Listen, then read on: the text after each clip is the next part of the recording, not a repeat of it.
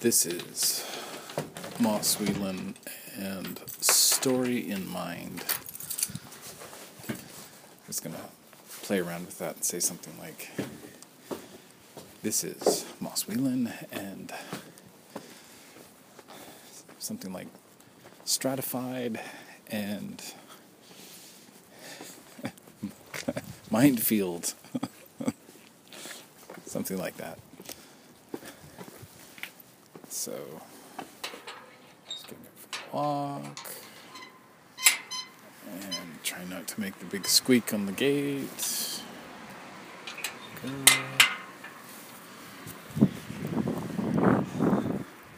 I think it's raining. It's hard to tell. It's like really small raindrops. And we'll see. I brought the umbrella just in case, as is the Vancouver way. I've got the raincoat, the hooded Vancouver raincoat. So, yesterday's podcast was, I think, a very good one. It had, starting off with Conan, and it ended up talking about theme.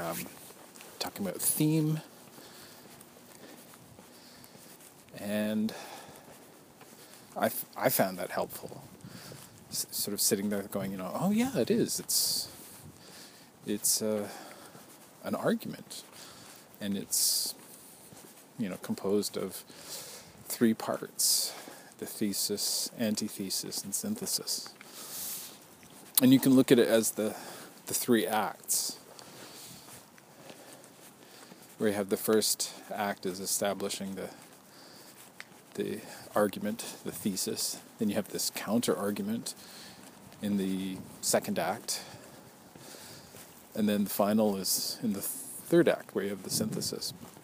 And of course it's going back and forth, but yeah.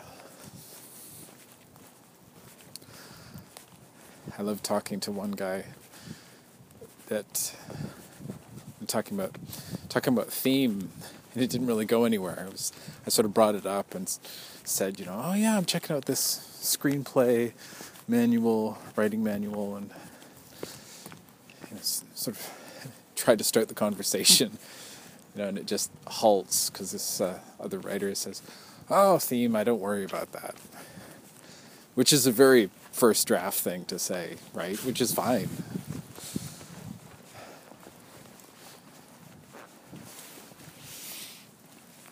But the other person said, that's not an issue for them. I was like, oh, okay.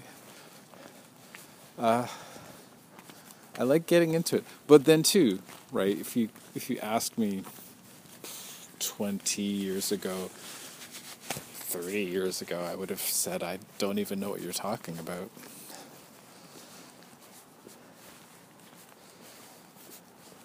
Maybe there's a kind of magician's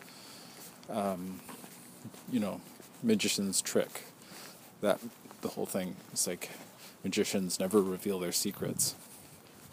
Maybe it's more about being able to comprehend, like say that the magician would try to show you, or maybe the magician is showing you, and it's just right. You can't comprehend because they're just so,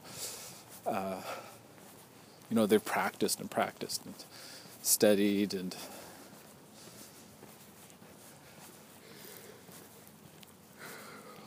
wouldn't that be frustrating if writers were like that? And it seems to me kind of the opposite, because writers are always sort of giving away their stuff, but it's about interest, comprehension, how many hours you've put in.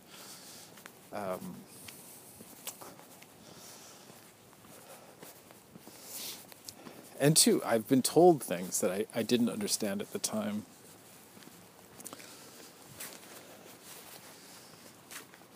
So let's see. What's up? Something came up yesterday doing this writer's hashtag game, which is hashtag fantasy whippalooza. And a writer mentioned it was Lord of the Rings, and they said that they liked the scene where it was Merry or Pippin acquires this dagger in the Barrow Downs. This is the first book. It's after Tom Bombadil and the hobbits are the hobbits are captured, yeah. And there's these there's this treasure there, and it's a burial mound, right? It's a grave, and there's treasure and weapons there, and so they get some daggers and stuff. And the dagger that I'm going to say it's Merry. Merry gets this dagger, and here we go. Now it's raining.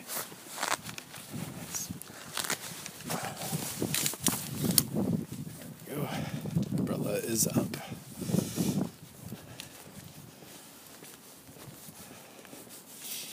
Okay, so Merry gets this dagger, and then way in the last book, he uses it against the Witch King, and stabs the Witch King. And the writer on Twitter, so we're having this conversation, and they said that they liked? Oh, they didn't like it in the movie because it got edited out. Tom Bombadil got edited out, and the Barrow Downs got edited out. And I was there too. I was like going, yeah, those were two of these big moments loaded differently. Like Tom Bombadil was very this wonderful moment, and then the Barrow Downs were this really freaky moment. But what it got me thinking about was, I had thought about it before, was that I noticed similarities in the pattern of the plot structure. And it felt like that moment at the Barrow Downs where there's this abduction and then there's this treasure. To me, it seemed like The Hobbit in the Trollshaws, where the three brother trolls abduct the dwarves and Bilbo. And then at the end of that episode, there's treasure, and Bilbo gets Sting. You know, it's a dagger, but to him it's a sword, a large dagger. And so there's this similarity, and it's like, once again, it reminded me. So I asked, what do you think about a theory that The Hobbit was the template? You know, the narrative structure is it the narrative structure? Or say the plot structure. So Tolkien took the Hobbit and then built on it, right? And he's just sort of used the spots.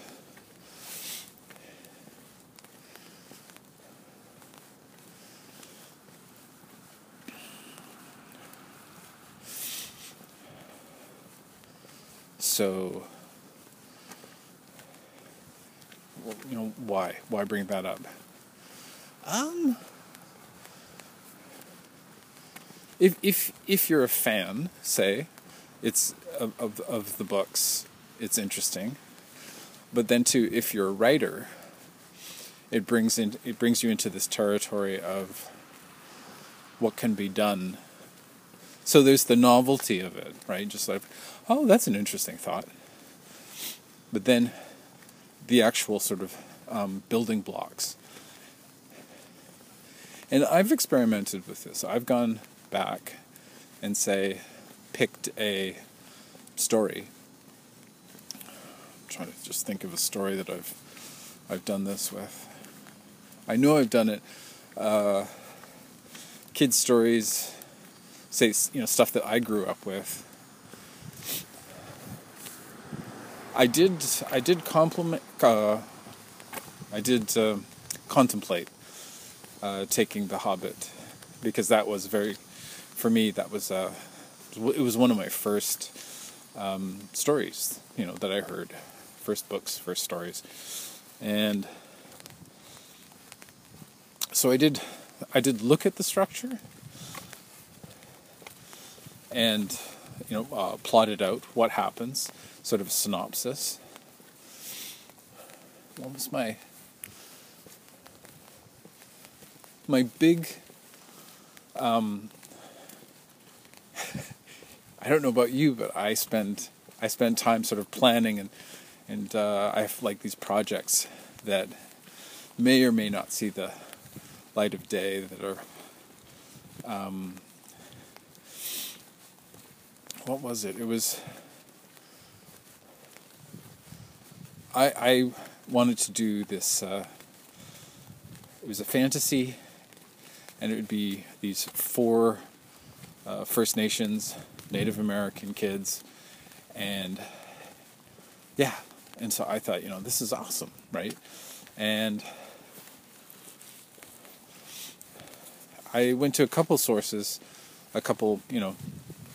inspirations, but what I wanted to do a series, and then they split off into 2 groups, 2, possibly 3, just like in Lord of the Rings, because what happens is, at the end of the first book, structurally, we have this split, and I liked it because it wasn't sort of that the characters were all together, and 2, it was familiar.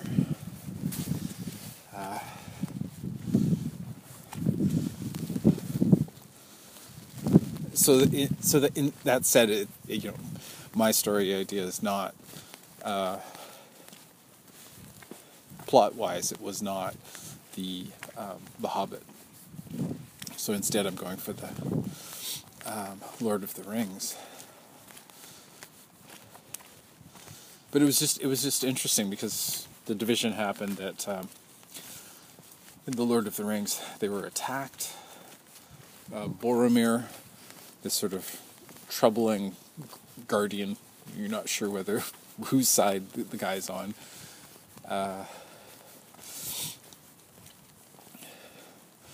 But the main character, Frodo, although it's argued that Sam is the main character, but so these 2 go off in one direction, and then Strider, Gimli, and Legolas go off in another, and even another, Merry and Pippin, go off. They've been abducted by orcs, and it's not the situation where the characters are, they'll get back together in the next chapter. No. I guess it's for most of the book they're divided in one way or another, and just say, looking at it plot-wise, thinking about the conflict that they're striving for something. They want to sort of get back together, or I wanted them to get back together. And it's like, oh, that's not good. We've got to get the team back together. And they're all working. They all have the same goal.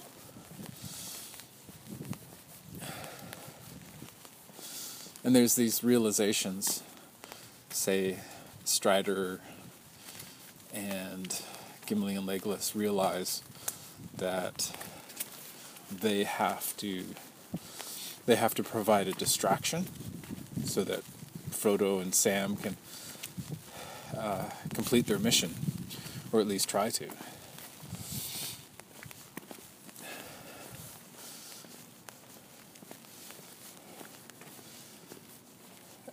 And then while this is happening, we get Merry and Pippin, who are off on this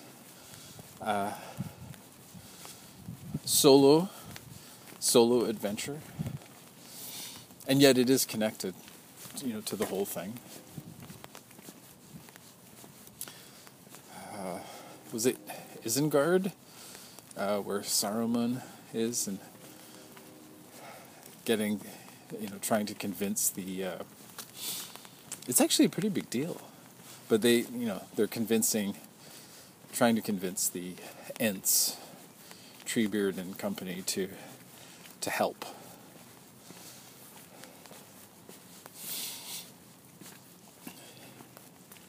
And it would take such a long time to sort of have the group traveling from one place to another.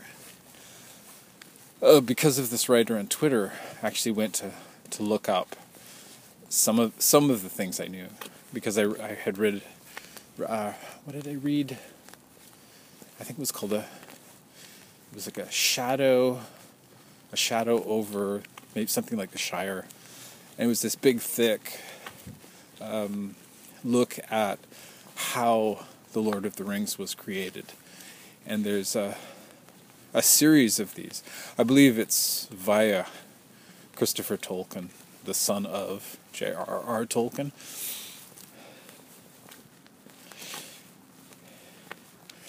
And so I took a look at that in this unfortunate website. It's like has all these, car advertisements flashing up, and I'm trying to duck and cover and turn off these things. That's the frustrating thing for me. It's like I want to be able to select. Like, I will tolerate advertisements, but not when they are promoting mass extinction. So the big bad stuff.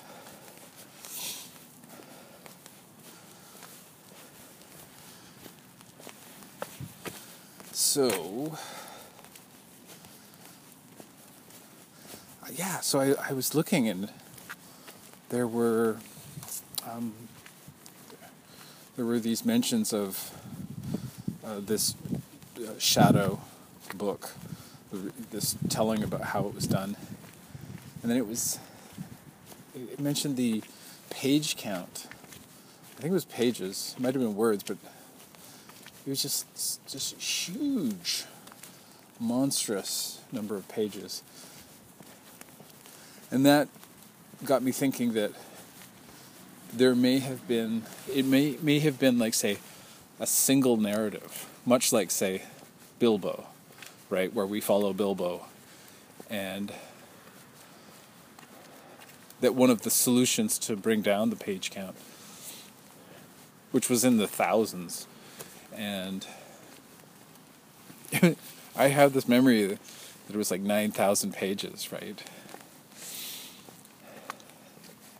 But I was thinking one solution could be the dividing up, the breaking of the fellowship, where the group of adventurers go off and do these other things. That's another link for me, is looking at this group of people, and that we have, going back to the Hobbit, we have this group. How many dwarves? I think it was like 12 dwarves. I'll bet you too it was 7 originally, but he wanted to kind of get away from the fairy tale, inspired by, but wanting to get some distance.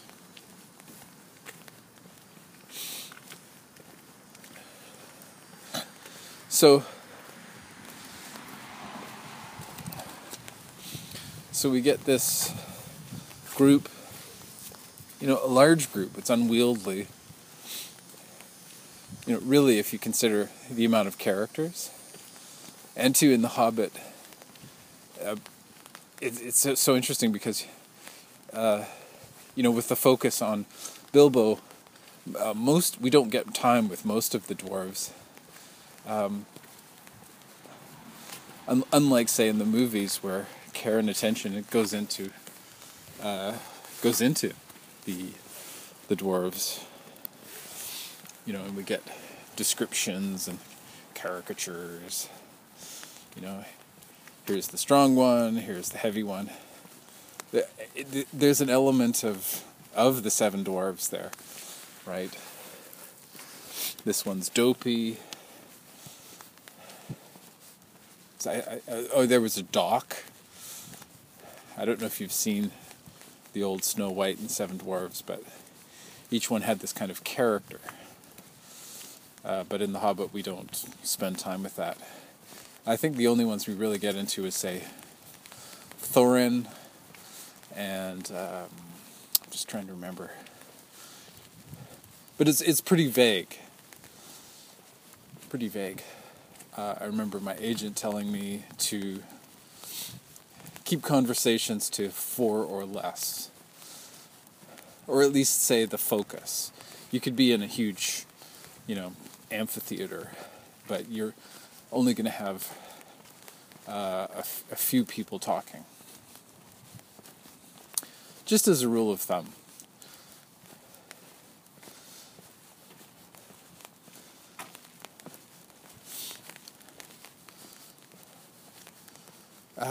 Sort of just continuing down this stream of thought, that there's this pattern that is being followed.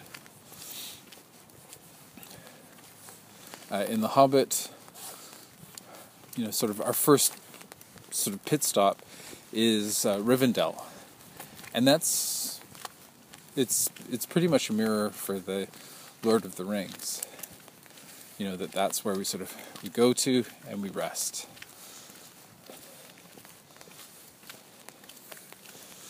There's a sort of pleasing logic to it that, say, if you've read The Hobbit and if you like The Hobbit, the return would be familiar, very much like, say,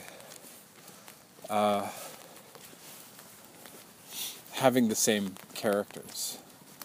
And that's something that doesn't happen. We don't have Bilbo Baggins Part 2, right? We have Bilbo Baggins, is it his nephew? So we have his nephew, and it's in the future. I'm just thinking of the displeasure of series that break off. I've mentioned before Crestomancy, and I've mentioned The Wizard of Oz.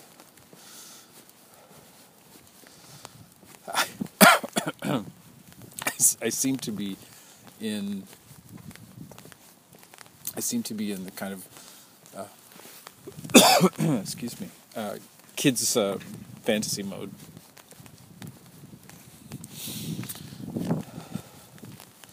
But I was talking about Conan yesterday, so should be okay.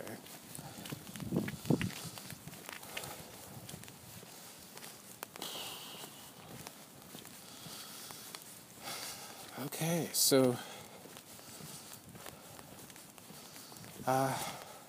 is there any more to say about the beginning of the book? I mentioned the trolls, and I'm just going through my sort of checklist, and the direction that we go in is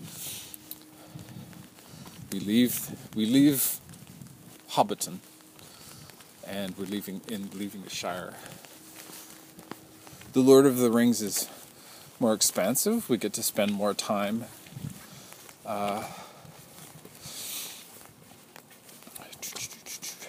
we get to spend more time leaving the Shire. I'm just trying to sort of gauge it and go like, well, where was Bree? I think Bree was kind of in between. It was after Tom Bombadil and the Brow Downs, and then I think it's Bree, and then we get to Rivendell, something like that. It's as I'm talking about it, it's an interesting feeling because it feels like there's a kind of blurring that's happening between the two.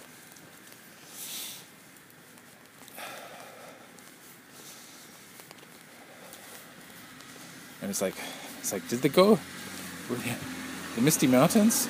Did they go over the Misty Mountains? Oh no, wait, that was, it was the Hobbit.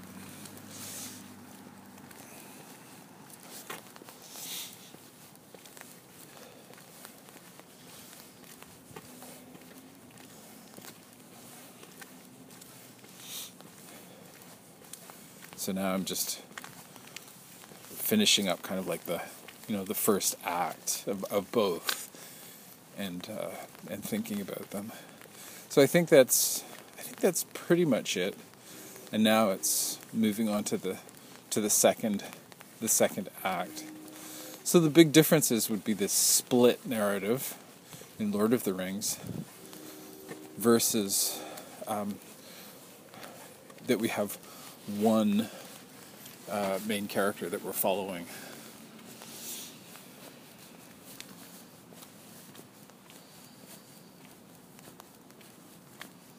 One part of the conversation on Twitter was sort of mentioning that there were mentioning the names in Lord of the Rings, and say the first draft, and that Frodo's name starting off was Bingo.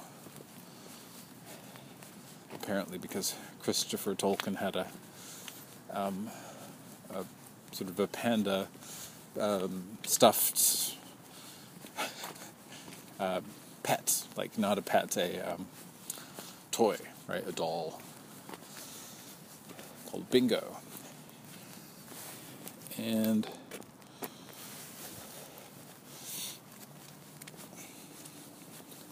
in the first draft, Strider was called Trotter, and he was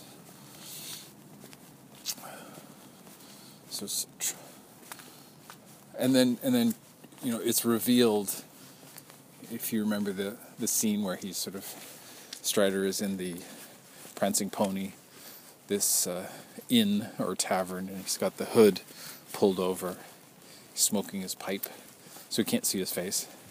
And so it's revealed that this is actually Bilbo.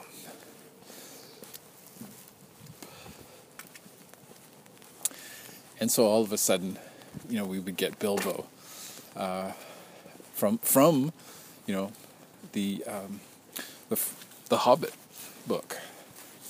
And so that's an interesting kind of flip around. So the events, say, in the second act of the two, I would say it's the forest. We get Lothlorien in Lord of the Rings, and we get Fangorn. Is that right? No, sorry, not Fangorn. Because that's Lord of the Rings. Mirkwood, there we go.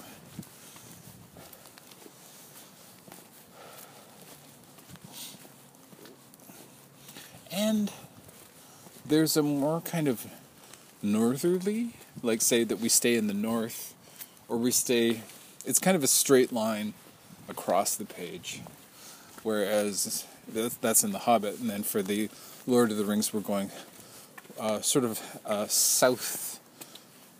southeast, down, then across. But it seems ultimately heading east toward Mordor.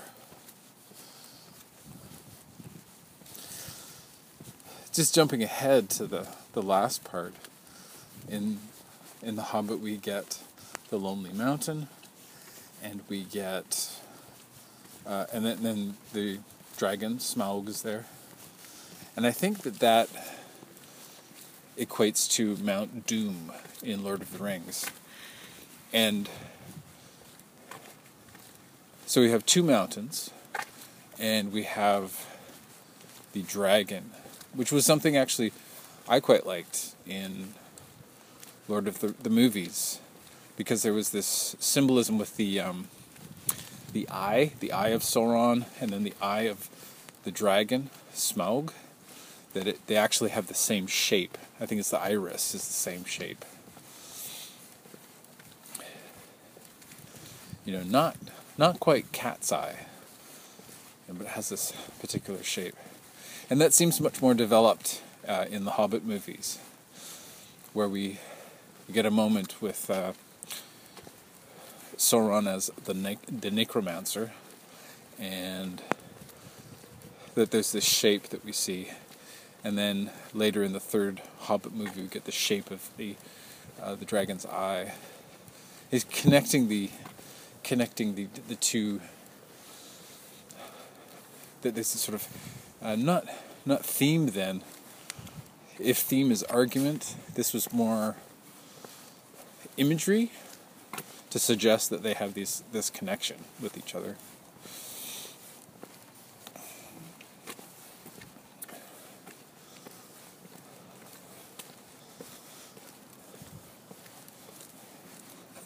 I feel a little odd this morning, like I'm on stilts. I've got an appointment to meet with Patrick Bolivar to do our critique partner thing, and what is it? Oh yeah, so I'm just sort of like making sure that I'm functional, right? I'm not having coffee. I just had some tea. Might have a bit more tea when I get home. Finish up my notes, and because I've read his chapter 3, and but I feel a bit wobbly this morning. I don't know if that has to do with the weather, season weather.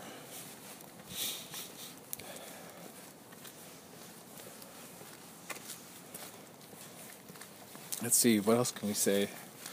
Similar characters. Gandalf is in The Hobbit. Gandalf is in The Lord of the Rings. The big battles. We have the Battle of Five Armies in The Hobbit. And we have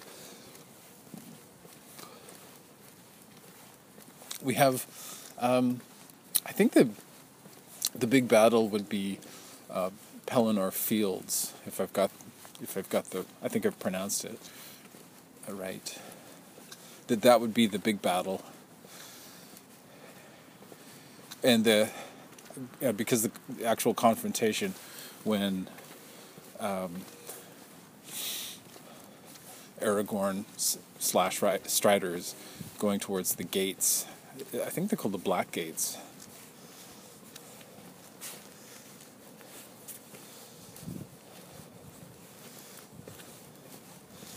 There's a journey home in both.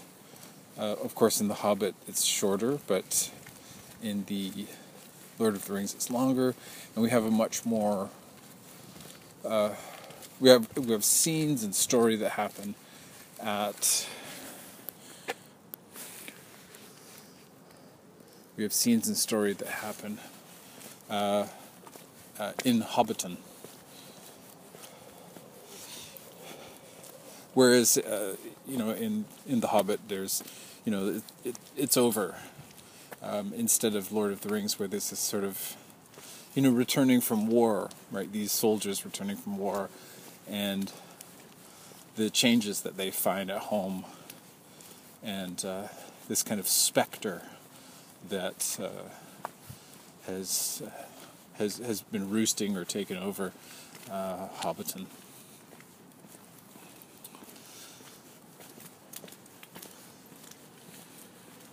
I remember seeing a video about plot versus story And he was talking about Lord of the Rings and how the plot ends at Mount Doom, right? Mission successful. But the story continues. And the story is the emotional component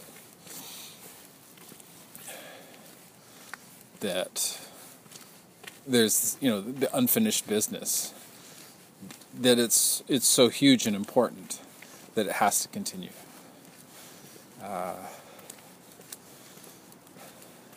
Especially, say, the matter of Frodo, and too, if you think of the wounded soldier who comes back home and who is not, who can't just switch gears and go back to normal. And even though I don't have, I've not been in a war, I've not been a soldier, but I do have PTSD, or at least the last time I was diagnosed. They want to do it again. But, see if things have changed. It's like,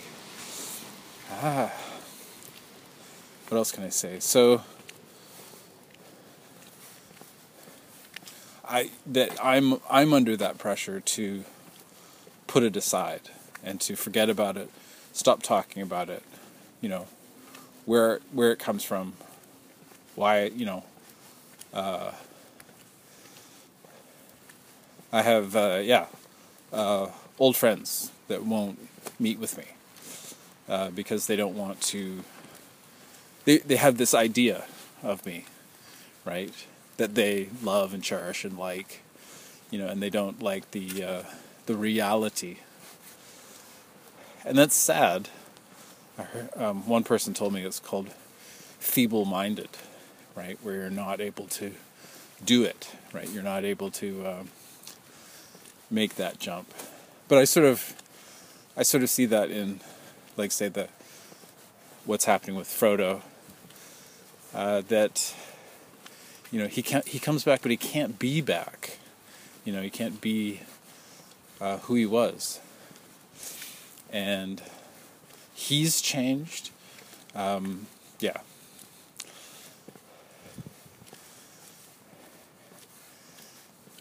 so that's the story versus the plot. It's like, the plot's done. The mission is over.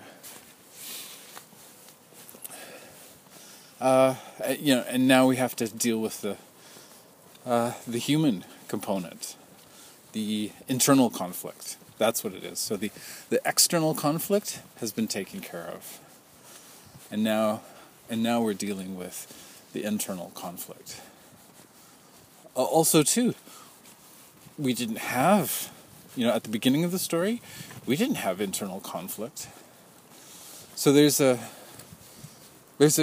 tragedy there, even though this, wonderful sacrifice has been made.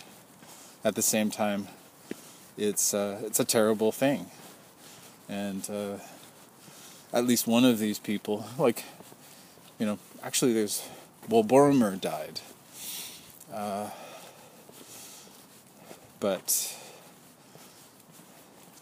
in a sense, there has been a death. Like, say, Frodo has died, and he's like kind of a ghost.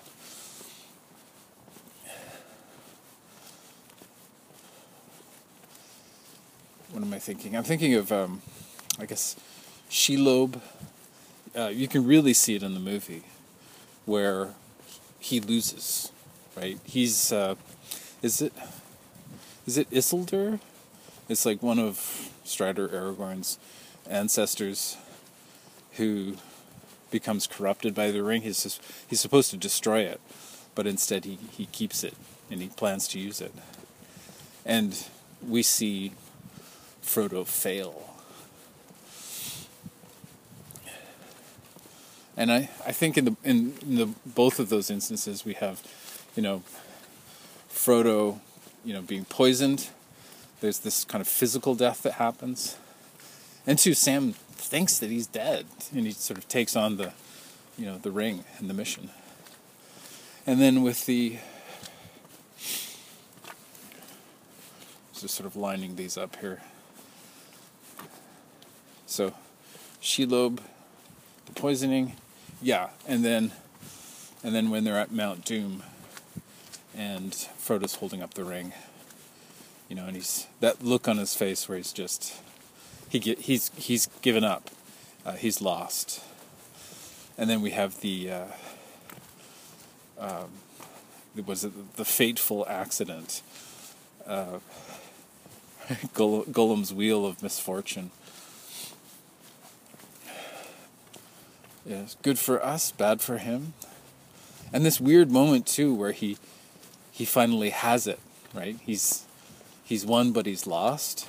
There's these, great moments of flipping and flopping, right? It's not just one thing; it's two things that are happening. He wins, he loses, and two, the thing he most wants destroys him, and he ends up destroying the thing that he most wants. It's this, it's brilliant on one hand, and it's horrific on the other. And I think, there we have the word sublime again, because that's what it means. Or maybe I'm going for the origin of the word rather than how it's used. Sublime seems to be mostly used for, things are great and wonderful. But that's not, the etymology. That's not what it used to mean. So that's a weird position to be in, to be using a word the old way. That I feel like I've always got a preface saying, I'm going to use the word sublime, but why? Because it's such an awesome, to use it, and awesome, I think is, it also has a slightly different meaning from how I usually use it.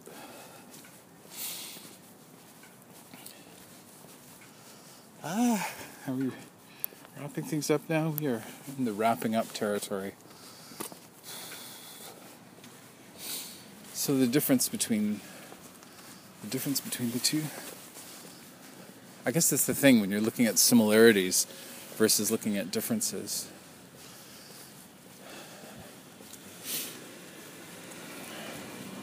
So the differences of the two stories, it'd be interesting to look at it from, say, plot versus story. In The Hobbit, it's the plot ends, and I think the story ends. We don't really have that much of a story. If you're looking at story as emotional component, and I'm just reading into that a bit more. The relationships that are highlighted are the relationship between Bilbo and Gandalf, and that there's kind of a protective quality to the relationship. That Gandalf is looking out to a degree, but he's sort of wants to make sure that Bilbo is taken care of, that the dwarves are looking out for him. And two, it seems like everybody else is sort of looking to Gandalf and sort of, please help us out here, right? Don't don't leave, or if you have to leave, come back right away. So that's the big emotional component. We have, at the end of The Hobbit, we have this expression of emotion that has happened with Thorin Oakenshield. Also, Bilbo's feeling of he feels like he's doing the right thing, but in order to do the right thing, he has to do the wrong thing, right? So he's got to take the Arkenstone to, if not Gandalf, then to the opposing side, right? To balance. And then he becomes a traitor, right? And so he sort of feels miserable about this. But I remember hearing that as a kid, hearing the story, and just absorbing it. Like, say, I can look back now and go, oh, well, that's something sort of good to see, good to observe.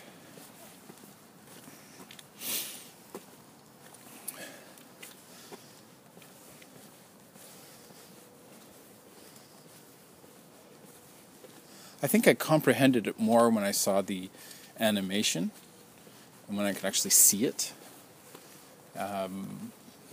That helped me to comprehend a bit better. It's like, oh, he feels bad about this. Or I could actually see, right, that Bilbo was feeling bad about it.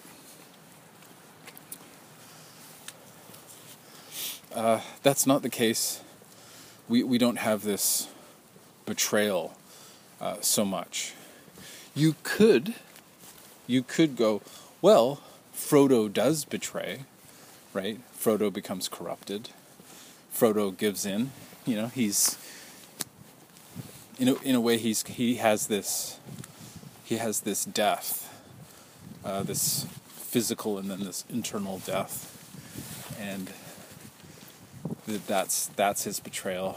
But it's a different sort of thing. It's sort of like this horrible moment, rather than, say, Bilbo's realizing, okay, I've got to do the right thing. Right from the beginning, Frodo's been doing the right thing. This is not about signing up for an adventure. I mean, there is an adventure, but you're signing up to destroy this, precious, right? The ring of power.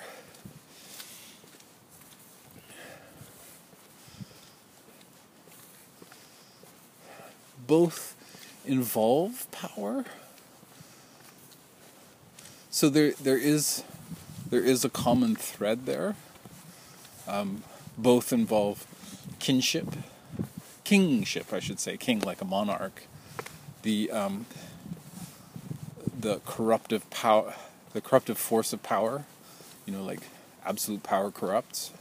Power corrupts. Absolute power corrupts absolutely.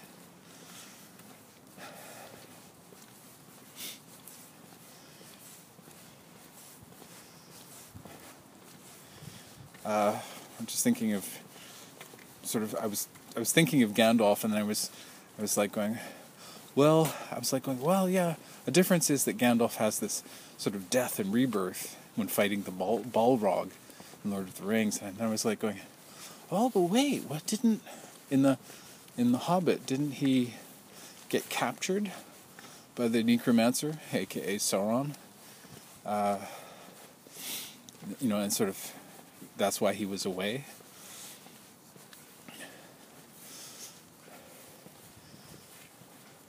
So this exploration for me is just sort of furthering my notion. And two, there's nothing wrong with it. I really like it.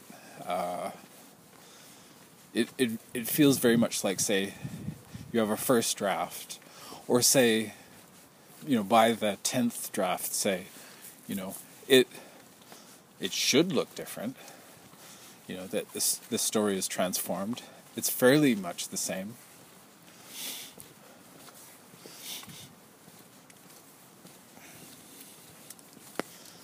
I just wonder if it was subconscious.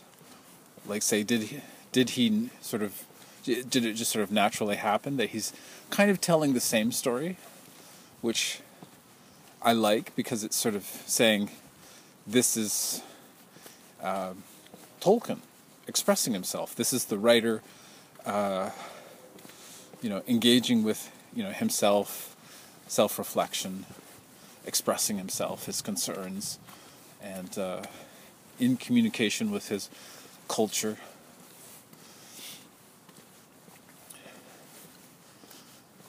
So there's the unconscious, but then there's the, what if he was conscious? What if he said, like he sat there and he was going, okay, well, I don't have a story per se.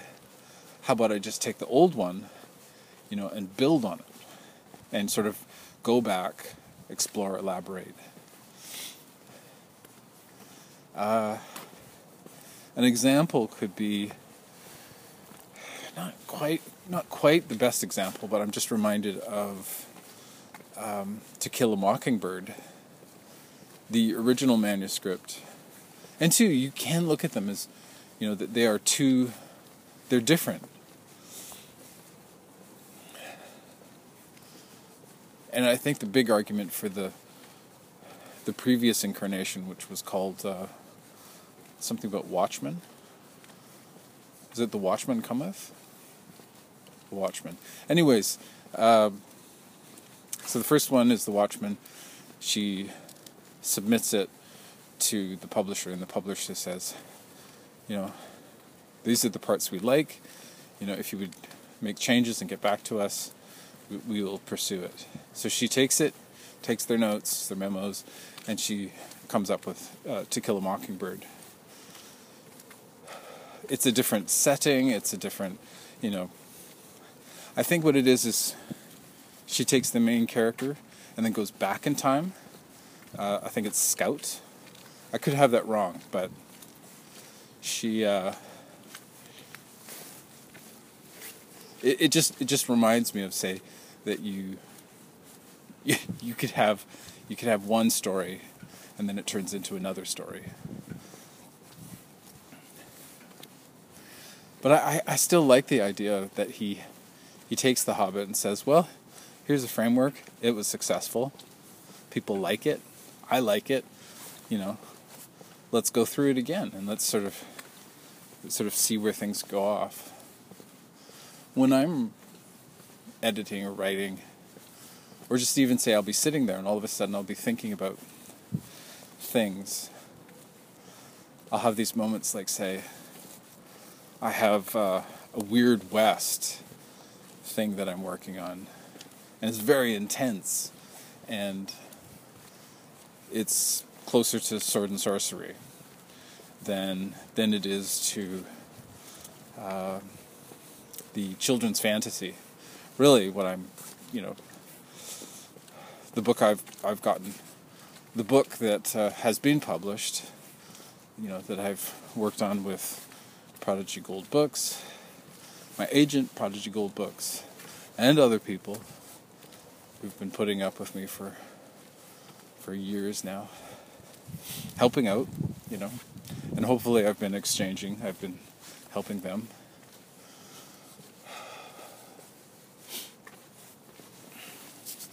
But I'll be sitting there sometimes and I'll go, oh, my Weird West thing, can I set it in my fantasy world? Am I able to sort of make that bridge? Or does it have to be a different thing, somewhere far away?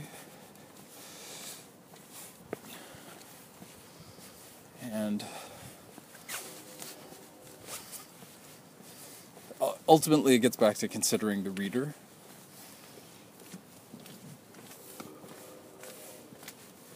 I sort of remember that the publisher requested a story. After The Hobbit, that publisher requested another. And it wasn't immediate, it didn't arrive immediately, the next month. There you go, huzzah, it's done. Because it is possible. You can crank out a book in a month. Not a good book. Or at least not, I would not make a good book in a month. I think you could do it if you had like a team, and if you were sort of every day you were showing them pages and getting feedback, then you could come up with like a fairly solid thing.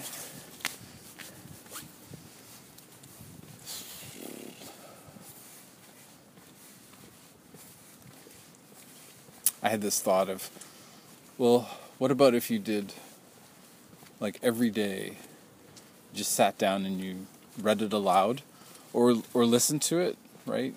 You know, because there's text to voice, right? So you could play it. They've been around for years, but finally they've gotten good.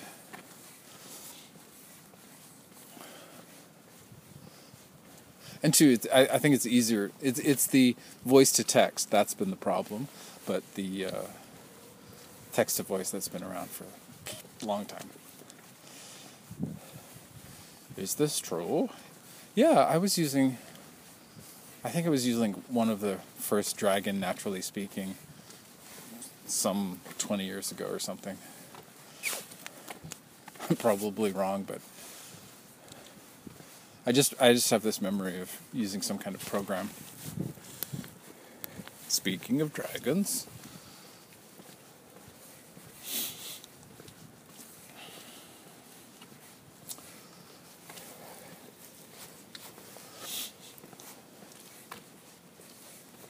what I like about the notion, you know, that he built off of the Hobbit, was that there's an opportunity to revisit, to explore, and to come up with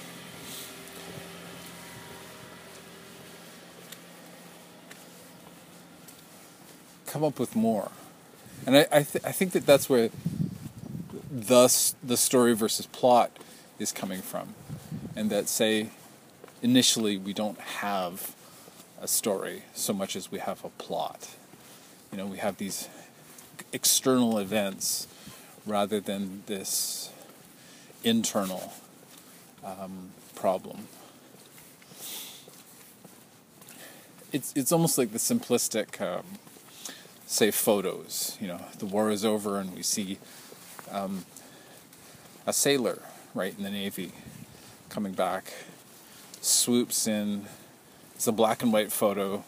I think it was probably New York, and is embracing this woman and giving her a kiss.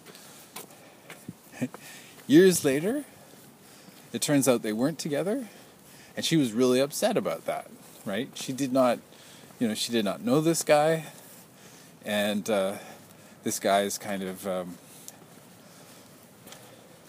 getting all romantic, you know. So all of a sudden, there's this creepy element to it, right? And you could go, oh, everybody was so happy, and it's like, no. You know, this person, this woman, is telling us, you know, how she felt, and you know, it's not the case on her side of the equation.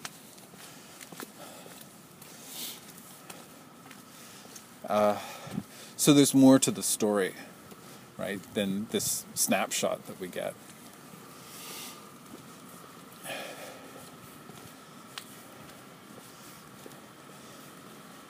And two, there's this simplicity to The Hobbit.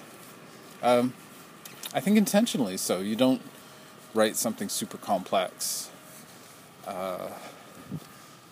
And yet, you know, there are big things that are happening in The Hobbit. You know, the dwarves are wrestling with greed. You know, they've been wronged. They've lost their home. There was a lot of death, right? A lot of people. Their people were killed by this monster.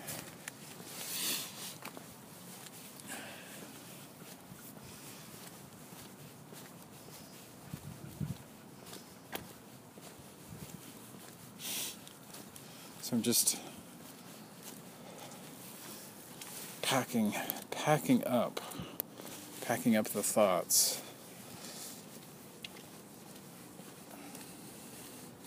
I guess the final thought is it possible to do such a thing for yourself? Like, can you write a kid's story and then build upon that and make something else?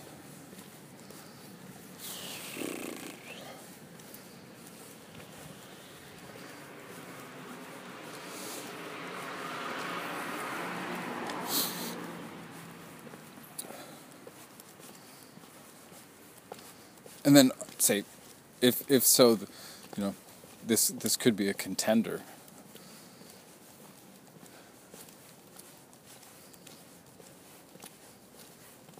There's a great question about why, why do this thing? Because you could just do it for fun. You could do it for almost say like a hobby, or amateur, right? You're just sort of mucking about, exploring and socializing. Maybe you get together with some people, and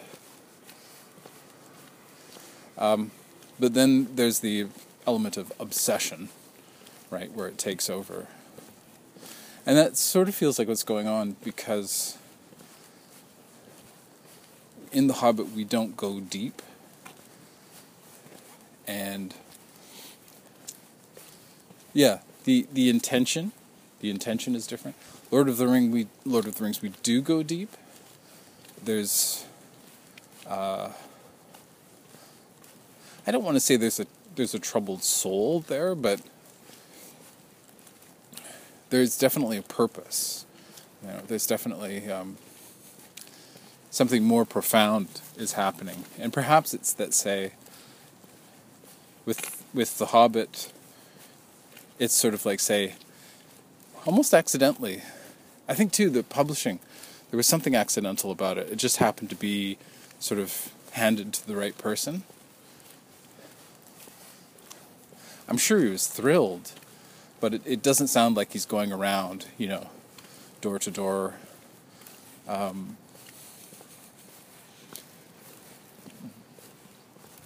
So in that case, it would have been possible that it would never have seen the light of day,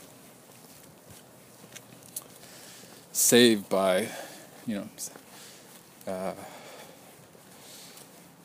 turn of the wheel of fate, the spinning wheel.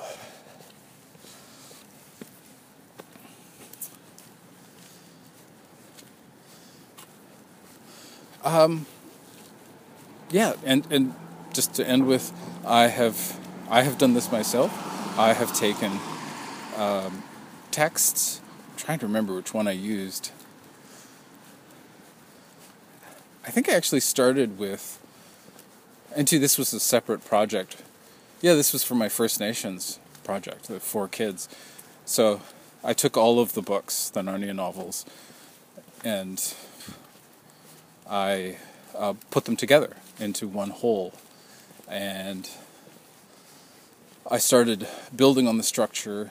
The project got poo-pooed, right? And because I was told that there was no market for it, which is a crying shame.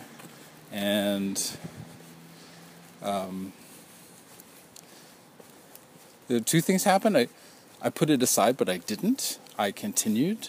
I kept working on it, and I still have the project, and I think it's of value and valid.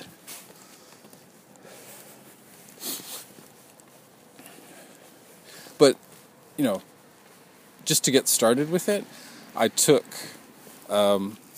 fiction that already existed, and I started building off of it. So, in a way, it's like a imitation. And while I was doing it, I was learning. I was like going, oh, look at this, why did he do this? Why did he do that?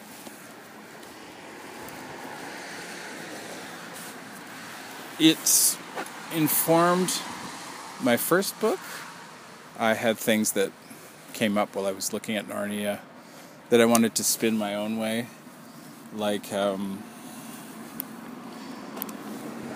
what is it? In Narnia they say, sons Sons of Adam, Daughters of Eve, and I wanted to do it as Children of Eternity, right? So that's one example that I did that, and I was like, well, I really like that. So I moved it over to the book that got published as why? Because it just contained the flavor of what I was wanting to do ultimately. Okay, well, thanks for listening, and hopefully this is something. Take care.